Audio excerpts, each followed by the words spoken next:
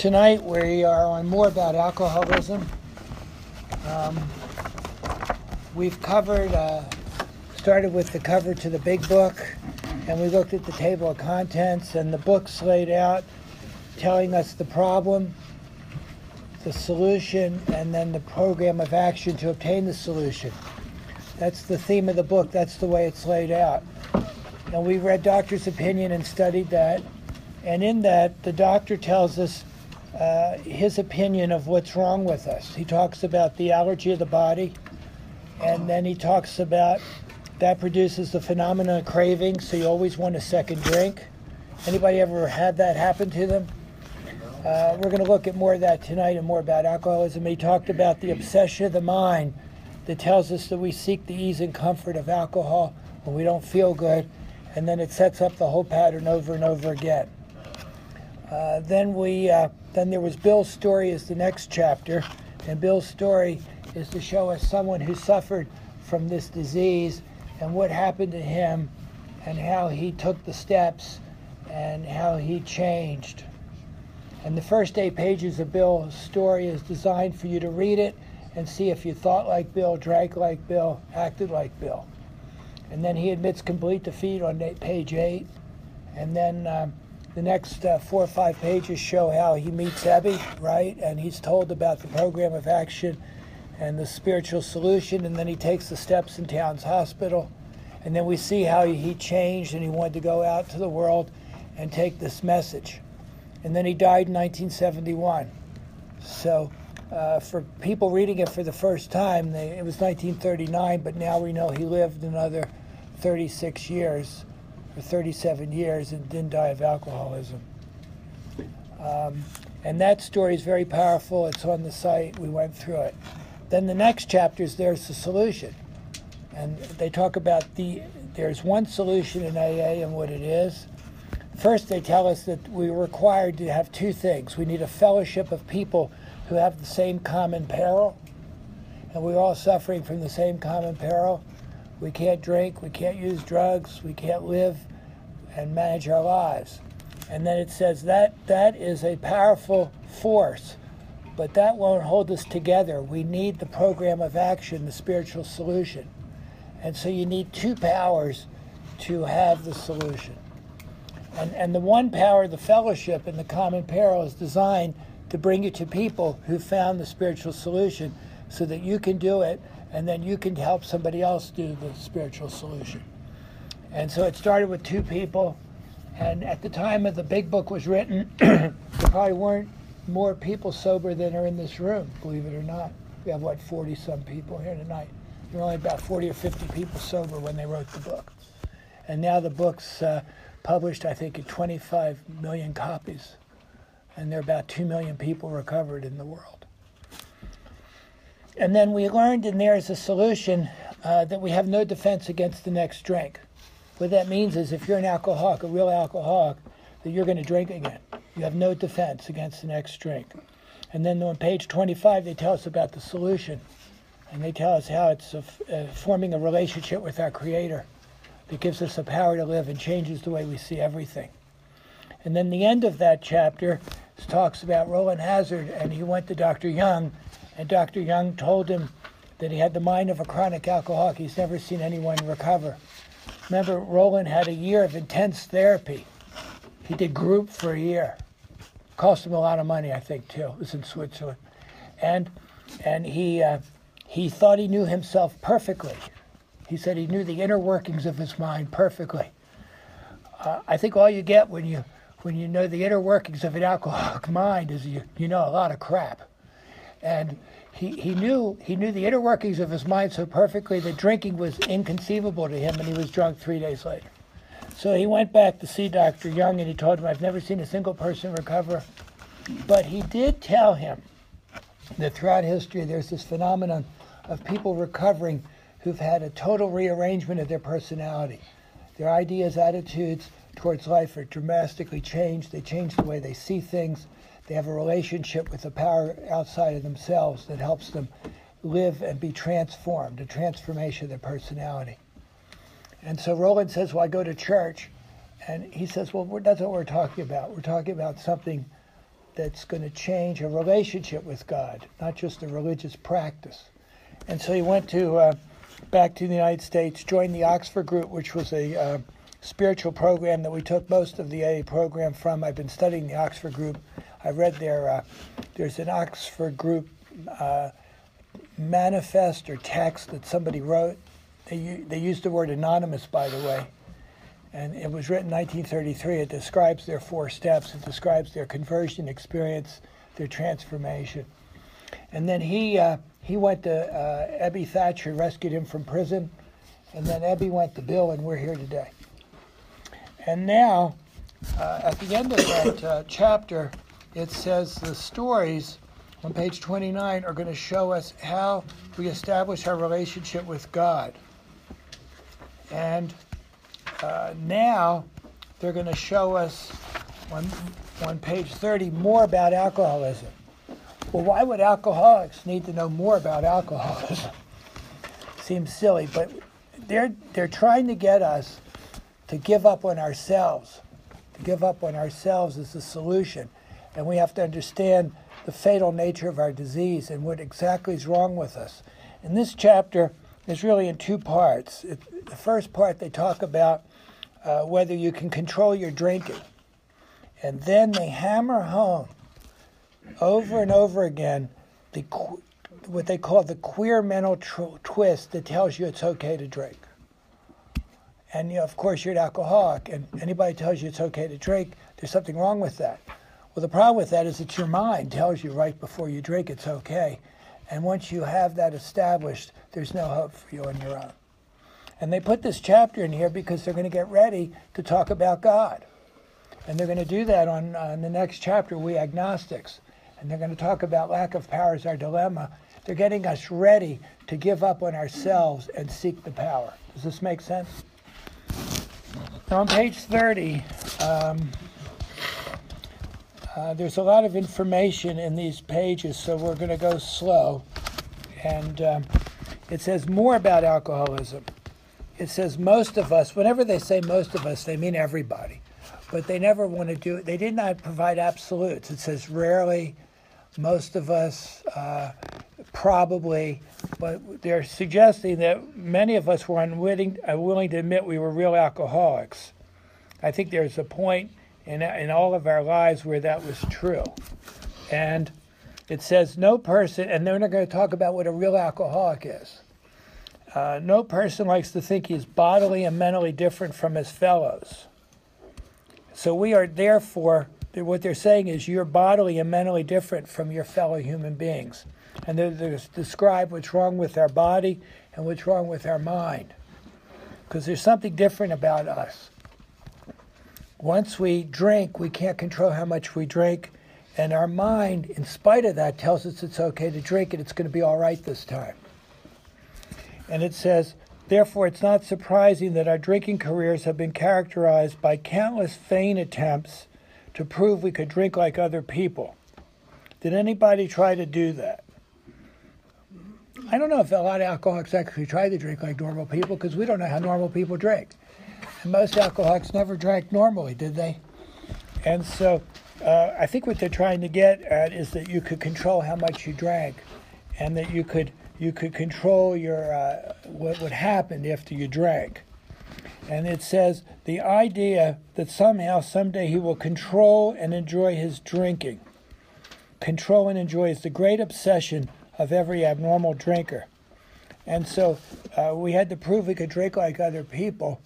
How do other people drink? Well, they stir their glasses. They wave their hand over the glass. Have you ever seen that where people say they've had enough? Yeah. I don't know what that's all about. You know, they go in the airplane, they pour the drink, and they play with it, and they look at it. And they also say they're starting to feel it. I'm beginning to feel it, so I've had enough. And that's not in the alcoholic's vocabulary. We drink right through that. And it says the idea that somehow, someday, he will control and enjoy his drinking. So what they're saying is, can you control your drinking and enjoy it? It's like if you would only drink 2 drinks, would you enjoy your drinking? And then if you enjoy your drinking, can you control it? And so there are 2 things that are that someday I'm going to control and enjoy the drinking is an obsession of every abnormal drinker. And I think after a while, those statements were in the past, but towards the end, I think those people realize they can't drink like other people, and they can't control, and they don't enjoy it anymore. And it says the persistence of this illusion. Now, illusion is a lie. It's a lie. It's an illusion. It's astonishing, and it's not true.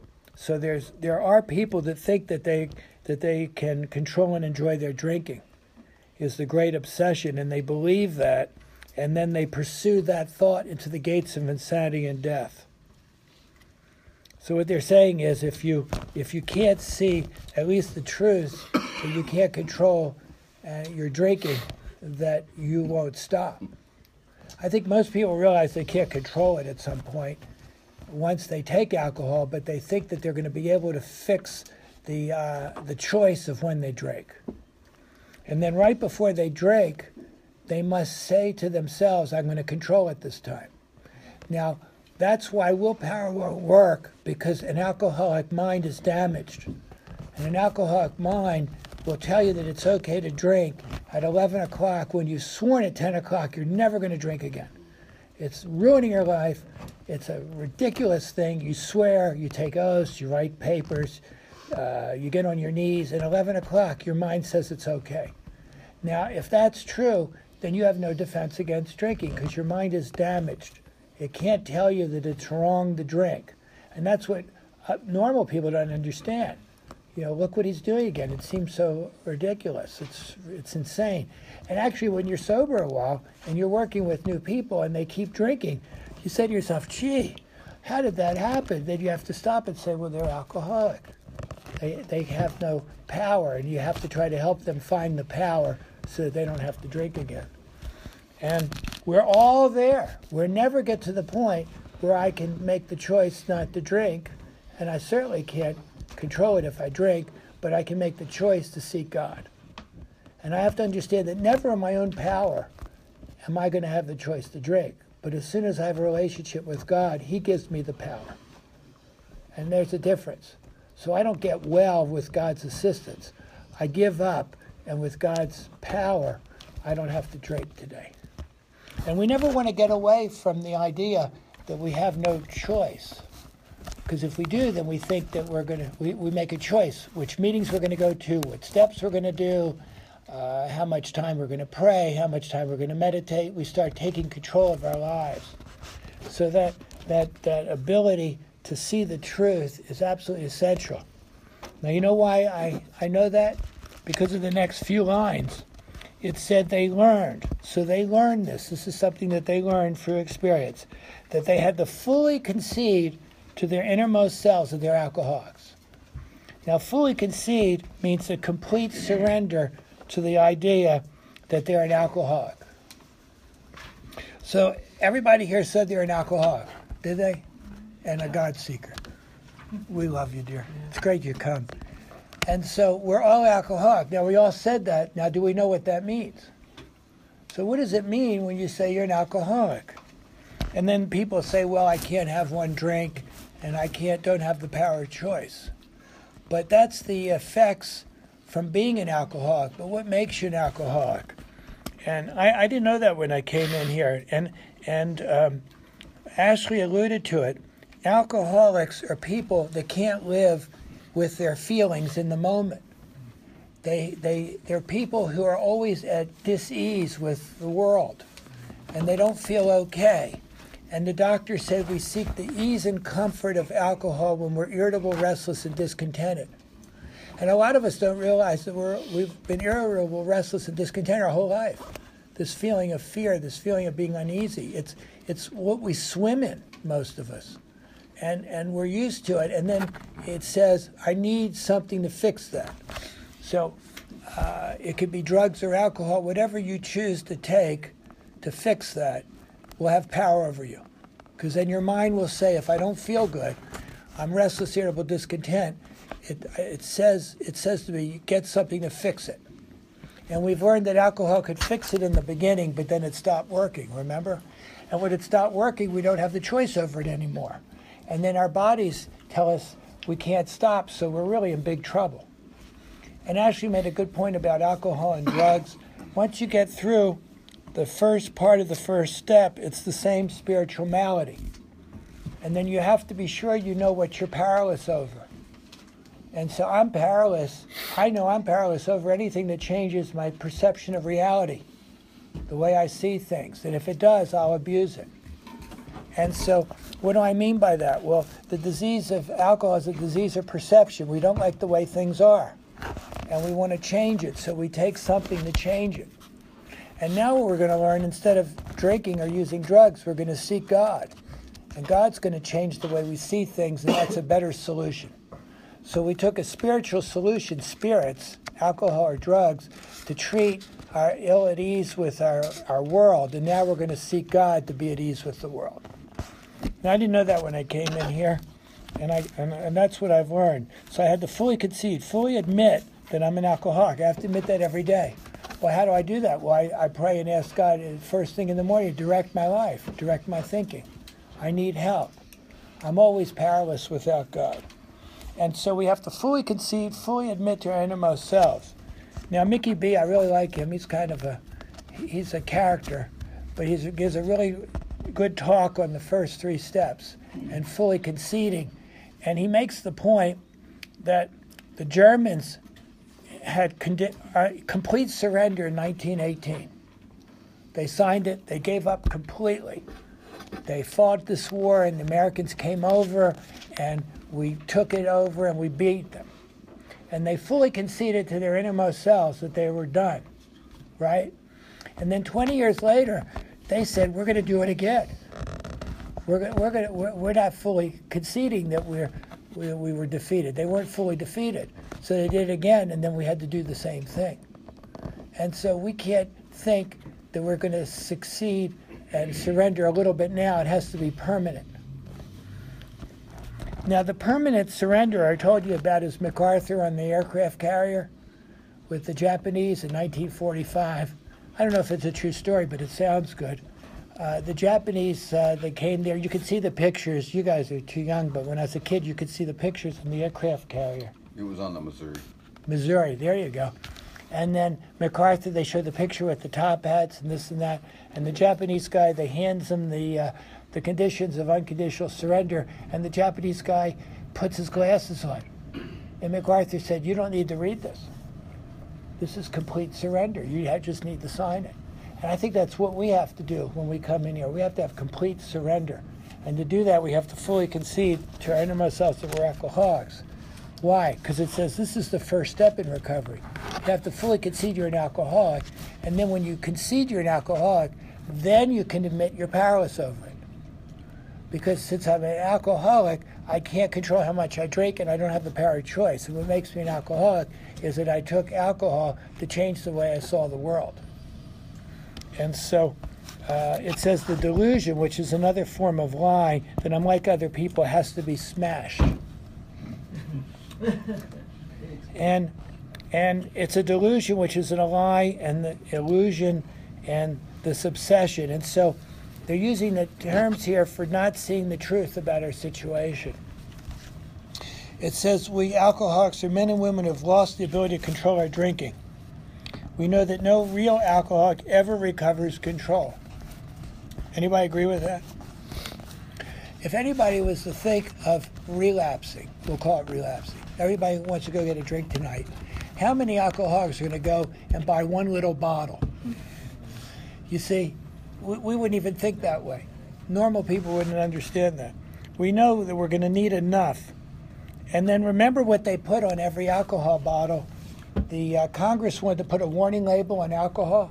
Everybody remember that? 1958, they had a big hearing, and they invited AA, and they wanted to ask AA's opinion on what you should put on every bottle of liquor. And AA says, well, we have no opinion on anything, but you might want to put a warning label, this will run out. I thought it was pretty good, because that's true. It says we know that no real alcoholic ever recovers control. All of us felt at times that we were regaining control, but such intervals, usually brief, were inevitably followed by still less control. And so there's this spiral which led in time to pitiful and incomprehensible demoralization. Now, I think incomprehensible and pitiful demoralization is a gift if you can get that. If you can see the truth about your situation, that's what they call hitting bottom. You can't lie to yourself anymore about your situation. We are convinced, the man, that alcoholics of our type are in the grip of a progressive illness. Over any considerable period, we get worse, never better. Now, how can that be true? You don't drink for 20 years. How can it be getting worse? You're not drinking. Well, your liver's getting older. And you don't metabolize alcohol as well. And you start drinking the way you wanted to drink before, and it causes a lot more damage very quickly. So that's why you hear about these people who are older, who start drinking again, and they don't last very long because their body is older and more damaged. It says, over a considerable better, we get worse, never better. It says, we are like men who have lost their legs. They never grow new ones. Neither does there appear to be any kind of treatment which will make alcoholics of our kind like other men. Now, they're talking now really about the controlling of the drinking. We have tried every imaginable remedy. In some instances, there have been brief recovery followed always by a still worse relapse. Physicians who are familiar with alcoholism agree that there's no such thing as making a normal drinker out of an alcoholic. Science may one day accomplish this, but it hasn't done so yet. I think it would be bad if we could take a pill that would fix our drinking, because then I wouldn't seek God. And then I know I'd take 2 pills. Because if one pill's going to be good, 2 will be even better, right? And before you know it, we're overdosing with the pills to treat our alcoholism. They've tried all sorts of things, but I think the only thing that has worked for me is this program in this book, and that's why we study it. Other people can find other solutions, but this is the solution that AA has, and it's worked for me. Despite all we could say, many who are real alcoholics are not going to believe they're in that class. By every form of self-deception and experimentation, they will try to prove themselves exceptions to the rule, therefore non-alcoholic. I think things have changed now since the book was written, because now a lot of people come in here, they've been to treatment, they've gotten in trouble, and a lot of people can admit that they can't control their drinking. And they can see that they can't stop, but they can't see the second part of the first step, that their lives are unmanageable sober. And they can't see the relation between making a mess of their lives sober and then drinking. And so it's changed a little bit, but the people that they worked with, they found on the street, they found in the asylums. If anyone is showing inability to control his drinking, can do the right about face and drink like a gentleman, our hats are off to him. Heaven knows we have tried hard enough and long enough to drink like other people. Here's some of the methods we have tried. And they go through a whole bunch of stuff. Drinking beer only, limiting the number of drinks, never drinking alone, never drinking in the morning, drinking only at home, never having it in the house. Anybody make solemn oaths on how they're going to control their drinking? And anybody ever break them? Never. Anybody make a decision when they were going to quit? They had a date. They had a date when they're going to quit. And then the day comes and you reset the date. That's too soon. We'll do it next week. Switching from scotch to brandy, drinking only natural wines. I like this. Agreeing to resign if ever drunk on the job. Taking a trip, not taking a trip. Swearing off forever. With and without a solemn oath. Taking more physical exercise. Reading inspirational books. Going to health farms and sanitariums. Accepting voluntary commitment to psalms. We can increase the list ad infinitum. We do not like to pronounce any individual alcoholic. So I've heard that people say you shouldn't tell anybody you're an alcoholic. Right? You've heard that sometimes, but that's not what it says. It says we don't like to pronounce any individual alcoholic. Because remember, Dr. Bob told AA number 3, he walked in the room, he says, you're an alcoholic. But we like the people to see it themselves, so we like to tell our experience and see what their experience was with alcohol. Does that make sense? So that they can see the truth, because it's their experience that's going to drive their first step. It says, step over to the nearest barroom and try some controlled drinking. Try to drink and stop abruptly. Try it more than once. It will not take long for you to decide if you're honest with yourself about it. It may be worth a bad case of jitters if you get a full knowledge of your condition. There was a there was the Marty Mann test, and I've heard it described different ways, but actually she was the first woman in AA, and she was sent by Dr. Thibault, and she actually became head of the National Council for Alcoholism. She was the first person to be head of that organization. And she had this test, and she says, for 6 months, whenever you drank, just drink 2 drinks. So if you only drank on the weekends, only drink 2 drinks on the weekend. If you drank every day, just drink 2 drinks, and drink it at the same time. You know, limit it to like 6 o'clock, the 2 drinks, and then see if you could do that for 6 months. Now, it's been changed now. I heard, when you hear it now, you hear about 1 month, which I think is sufficient, and just 2 drinks a day, and see if you can do that. There's no way of proving it. We believe that early in our drinking careers, most of us could have stopped drinking. I don't know if that's true. We have no way of knowing that. But the difficulty is few alcoholics have enough desire to stop while there is yet time. We have heard of a few instances where people who showed definite signs of alcoholism were able to stop for a long period because of an overpowering desire to do so. Here is one of them. So now they're talking about, they talked about the control, right? And how you can't control how much you drink. And now they're talking about the mind and what happens. And so they're going to switch soon to focusing mainly on the mind, because we can't change our bodies. And I don't know about you, but if you ever thought about having a drink, you would always, when in the back of your mind, is that it could be enough? You know, and I remember on the cruise ship, they wondered why I wasn't drinking the toast. It was free, and they were having a little toast, a little glass of something. I said, no, I won't take it. I said, I'm allergic to alcohol. They said, well, you can have a little bit. I said, yeah, but I don't know if there's enough booze on the ship. So they give you a strange look, you know. But, you know, they don't understand that we never know what's going to happen. I like Father Leo. He talked about how he had 1 drink. He was going to a church thing, and the lady said, you can have 1 drink, Father Leo, 1 drink. So he says, okay, he'll have 1 drink. And then he goes home, and he said, you know, it wasn't too bad. He just had the 1 drink. But he left his watch in the bar. Get it? So he goes back to the bar, and he says the lion was disturbed. And then he was off and running. So I don't think there's, for any of us, we could really successfully do that experiment. He says a man of 30, I'm going to read this and then we'll stop. A man of 30 was, and this example of man of 30 was in one of those books that I read that they used to write the big book. A man of 30 was doing a great deal of spree drinking. He was very nervous in the morning. Any nervous people in the morning? After these bouts, and quiet himself with more liquor. He was ambitious to succeed in business, but saw he would get nowhere if he drank it all. So he had this, his higher power, his motivation was to be successful in business. So because that was his higher power, he could put the alcohol on the back burner because that became his higher power. And once he started, he had no control whatever. He made up his mind that until he had been successful in business and had retired, he would not touch another drop. So his plan was never to stop drinking. His plan was to be successful and then to drink himself the rest of his life. An exceptional man, he remained bone dry for 25 years and retired at the age of 55 after a successful and happy business career. But we don't know if he was happy inside. He was successful in business. Then he fell victim to a belief which practically every alcoholic has, that his long period of sobriety and self-discipline had qualified him to drink as other men.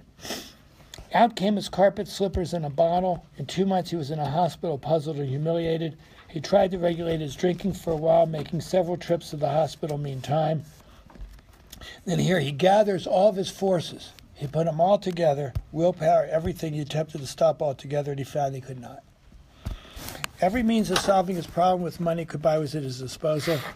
Every attempt failed. Though a robust man at retirement, he went to pieces quickly and was dead within 4 years. This case contains a powerful lesson. Most of us believe that if we remain sober for a long stretch, we could therefore drink normally. I think some people actually believe that, and they say, well, I've been sober a long time, and their ego starts to play tricks on them. And it starts to say, well, you could have a drink now. And your ego is taking back control. And then they actually believe it right before they take the drink. Or some people are so miserable they don't care. They just drink. But it says, here was a man at 55 years, found he was just where he left off at 30. We have seen the truth demonstrated over and over again. Once an alcoholic, always an alcoholic. Commencing to drink after a period of sobriety were in short time as bad as ever. If we are planning to stop drinking, there must be no reservation of any kind, nor any lurking notion that someday we'll be immune to alcohol.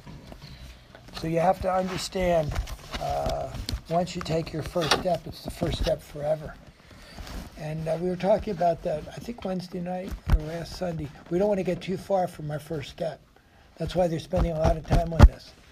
And then I think we'll open it up here, and then when I come back, we're going to go through the next few examples, unless you want me to read another example. I think we'll open it up. People talk about how they relate to this. And then this chapter has so much information. We're going to read about the jaywalker, Jim, and Fred. And the chapter, the whole idea of this chapter is to get the page 40. We'll just read this last paragraph on page 43. And this is how they end the information on alcoholism. It says, once more, the alcoholic at certain times has no effective mental defense against the first drink. No effective mental defense against the first drink. Except in a few rare cases, neither he nor any other human being can provide such a defense. His defense must come from a higher power. They're doing 43 pages in doctor's opinion to get us to that point. Okay, so I'll turn this off and we'll open it up. If I can figure out how to do that.